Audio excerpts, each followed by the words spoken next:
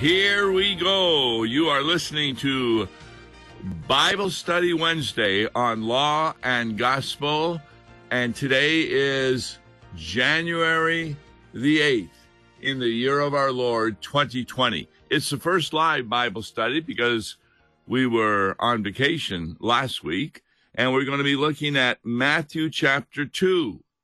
Now, why would we be looking at Matthew chapter 2? Because pastors were really busy, not only during the Advent and the Christmas season, but Christmas was actually, for many congregations, only 1 week in order to sing all those hymns. Now, where I was at, we did sing the Christmas hymns on the second Sunday of Christmas, but many congregations instead used it for the celebration of the Epiphany, which occurred on Monday, January the 6th. So we're going to be taking a look at Matthew 2, which was about the beginning of the Epiphany and the wise men coming to Jesus. So, Matthew chapter 2, beginning with verse 1. Now, after Jesus was born in Bethlehem of Judea, in the days of Herod the king, behold, wise men from the east came to Jerusalem, saying, Where is he who has been born King of the Jews? For we saw his star when it rose, and have come to worship him. Well, there's a couple of things that I think are really helpful here. First of all, we need to examine who were these wise men, because we want to make sure that, well, are they individuals? Actually, the Greek word is magos, and therefore they're often called magi. I know some people like to refer to them as three kings, and that's what the one song says, we three kings from Orient are. But the fact of the matter is, we're not sure that there were just three of them. We assume there were three because there were three gifts. But upon further examination, it's quite possible that there were more than three gifts, because Matthew is an author that loves to quote the Old Testament.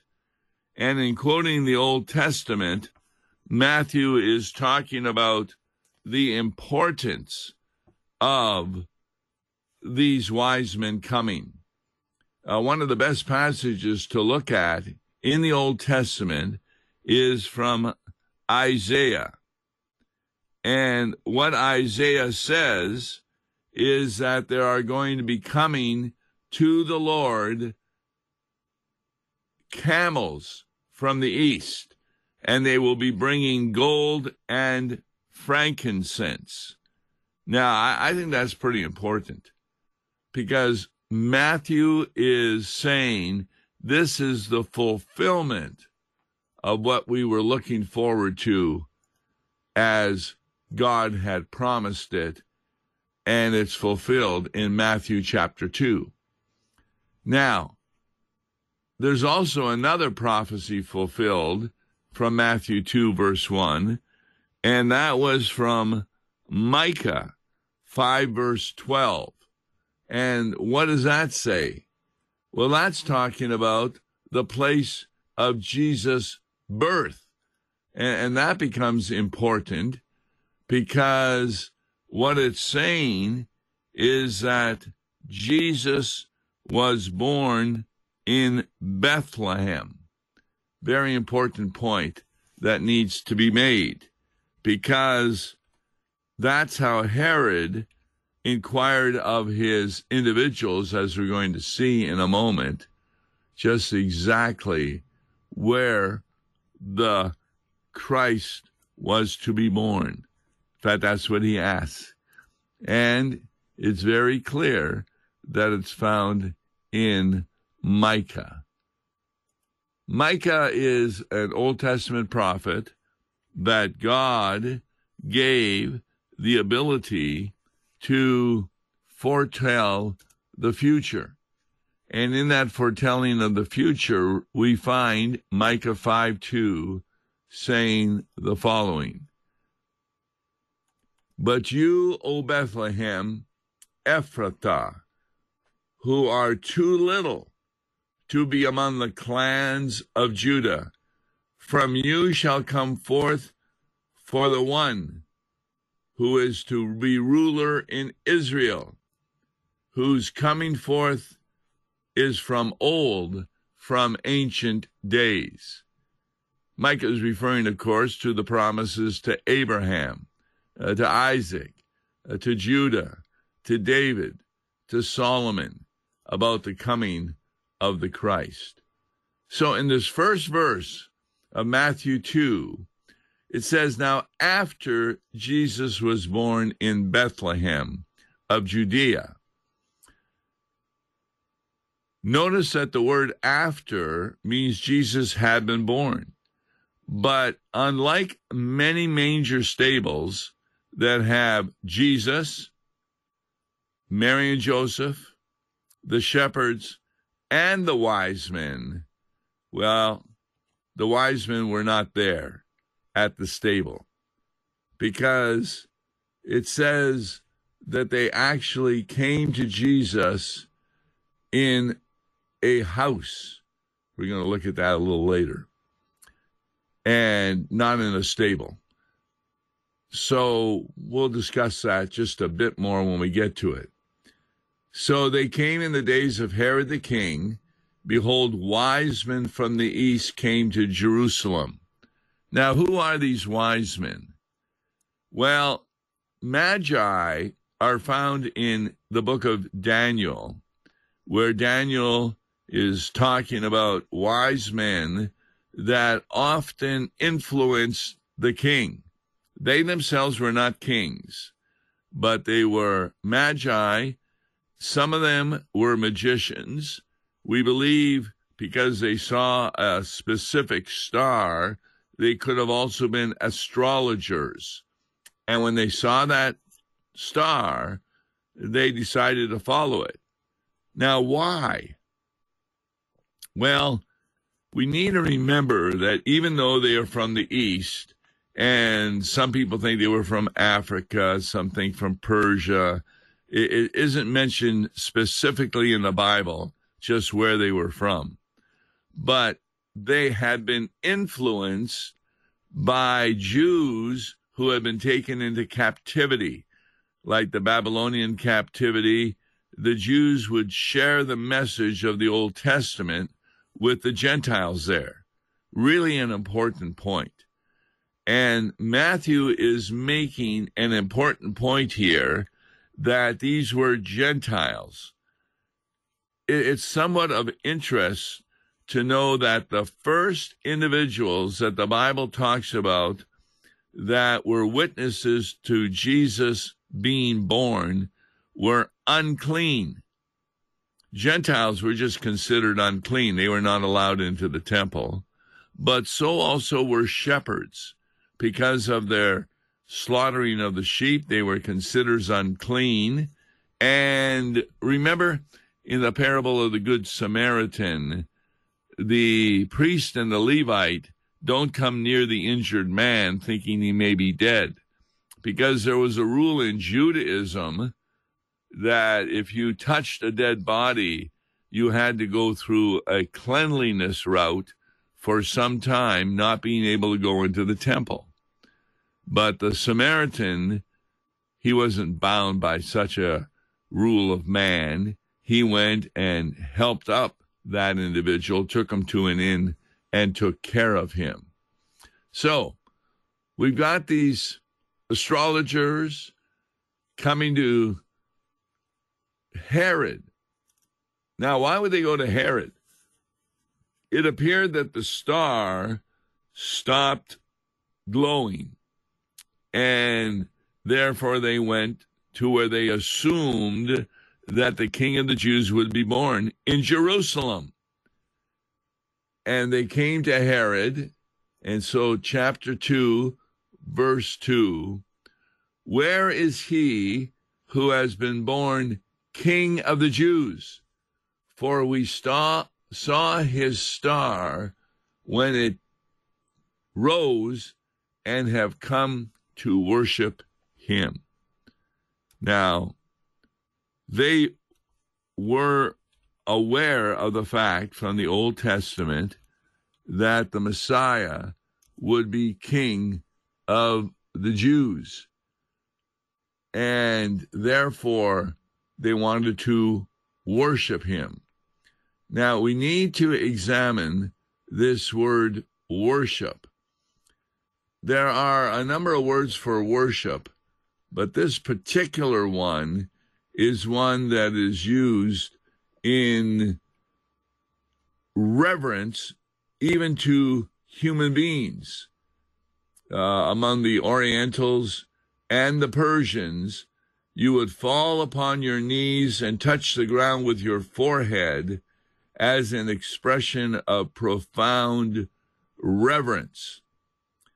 This was to people, they would do it even in the Jewish realm for the high priest if he showed up. And so it also is used in reference to God, worshiping God, and in reference to Jesus.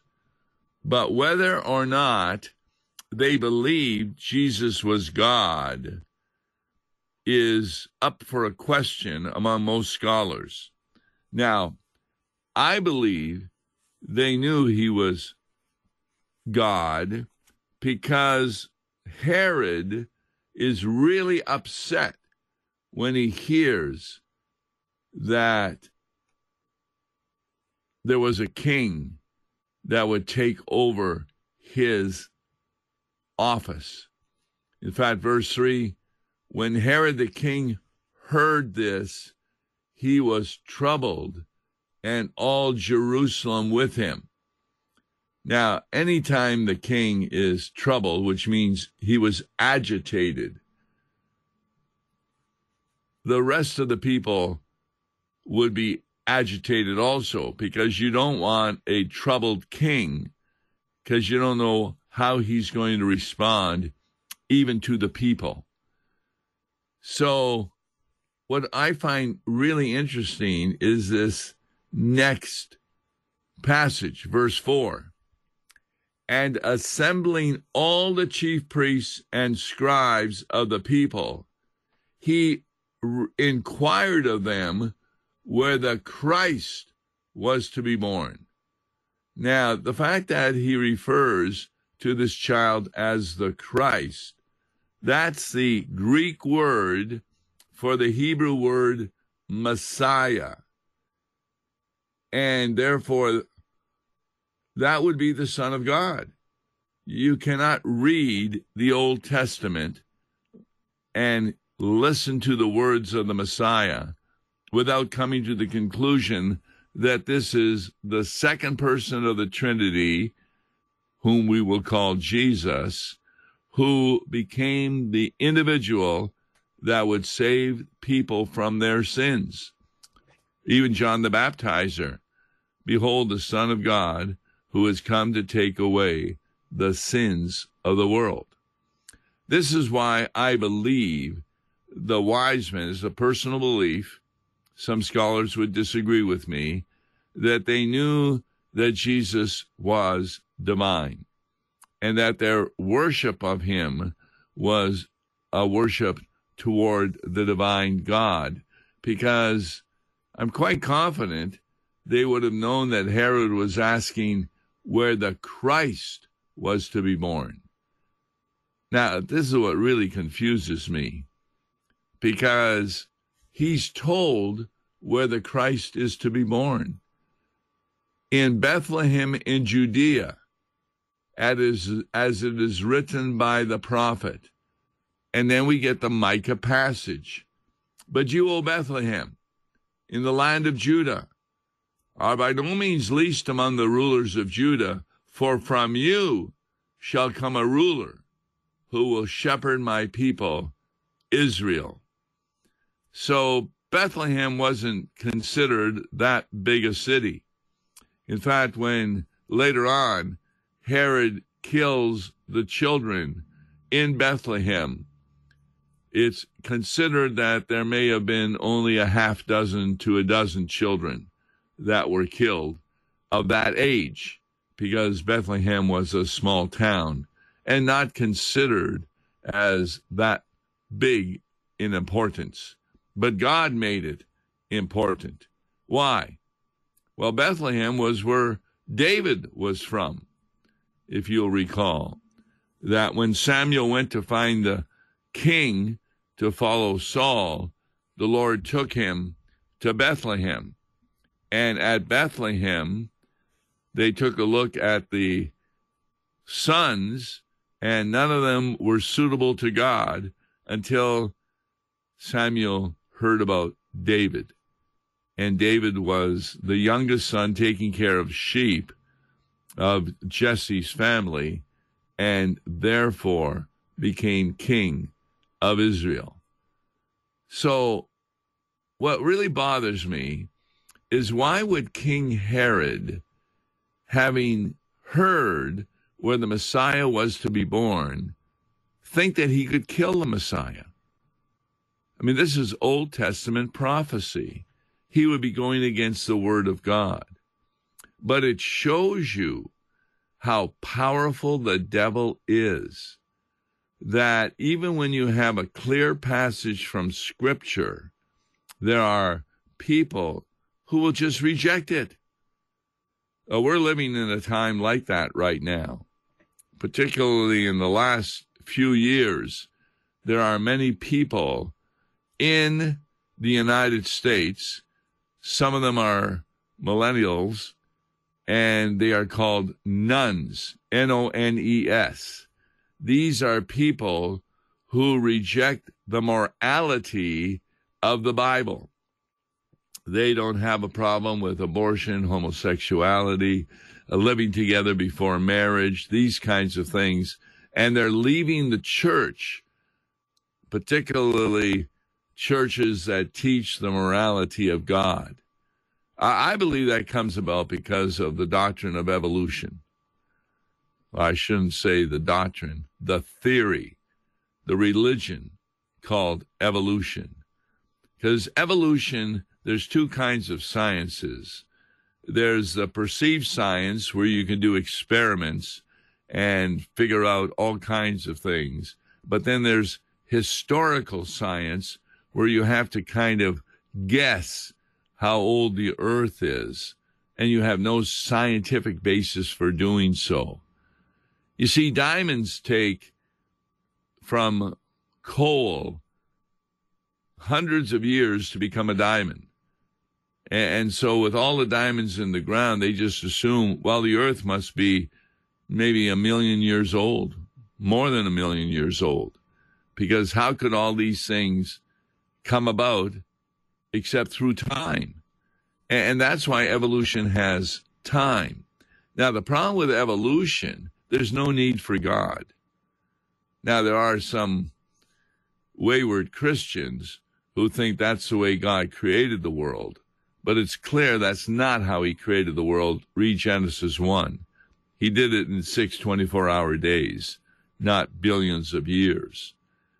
So what happens when you believe in evolution, you also no longer believe the Bible's chronology and history of how the world was created, but you also disagree particularly with the fact that there is no morality, and there is no morality in evolution. Verse 6, so Herod summoned the wise men secretly and ascertained from them what time the star had appeared. So he did that kind of privately. And verse 8, he sent them to Bethlehem, saying, go and search diligently for the child, and when you have found him, bring me word that I may come and worship him. And here again, we have that word worship as a sign of reverence. It can be used toward God, but we know that Herod is not using it toward God. He's just trying to find out, where is this child? And as we find out later, he did so in order to put the child to death. Verse 9, after listening to the king, they went on their way, and behold, the star that they had seen, when it rose, went before them, until it came to rest over the place where the child was. So this is important to remember, that the star reappeared. And it's quite possible it was a light in the sky that astrologers would be observing, but the general public would not. I mean, how many of you are aware when Venus is clear in the sky compared to those who have telescopes, etc.? So they went where the child was, and it was in Bethlehem. Verse 10, so when they saw the star, they rejoiced exceedingly with great joy. That joy is another word for gladness, and it means that that's the Christmas message. It's one of joy that the child is born. And then the next verse, 11, going into the house, they saw the child with Mary his mother, and they fell down and worshiped him. And there we have that word worship. It's the same one that can show great reverence even to a human being, but it also is used in worship of God and specifically Jesus Christ. So, well, it's kind of an open question. Notice that they don't come to the stable. They come to the Okaya or Okia, which is the word for house. It's a dwelling.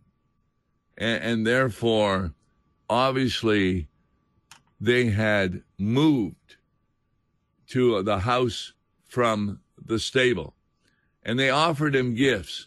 Gold and frankincense are wonderful gifts given to a king at times. Frankincense tree is a perfume. Now, those two are mentioned in Isaiah, that those who are riding camels will bring gifts. But they also mention the word myrrh, M-Y-R-R-H. And in the Greek, it's samora. This is a bitter gum and costly perfume, which comes from a tree in Arabia or Ethiopia. And it's attained by making incisions in the bark. And it becomes an antiseptic, but it was also used for embalming. Can you imagine that? That the Lord uses it for embalming. There we have the cross. And no wonder Mary pondered these things in her heart. Now, the wise men get a dream not to depart back to Herod. They go another way. And then an angel comes to Joseph, tells him to take off to Egypt because Herod is going to try to kill him. And he stays there until Herod dies after killing infants in Bethlehem. On tomorrow's Law and Gospel, you probably heard that the United Methodist Church is going to be splitting. We're going to be talking about that because it has some significant importance for the Lutheran Church Missouri Synod. That's on the next Law and Gospel with Mark Smith. I'm Tom Baker. We took a look, therefore, at the wise men who were coming to see Jesus. We don't know if there were just 3. We know that they came later after he was born. And we know they brought even the gift of embalming fluid, pointing again to Jesus' crucifixion. Gospel each weekday morning. God bless. On KFUO. For a tax-deductible gift to Law and Gospel, please make your check payable to Concordia Mission Society and mail it to Tom Baker, P.O. Box 28910, St. Louis, Missouri 63132. To give online, visit lawandgospel101.com or call toll-free 1-877-267-1962.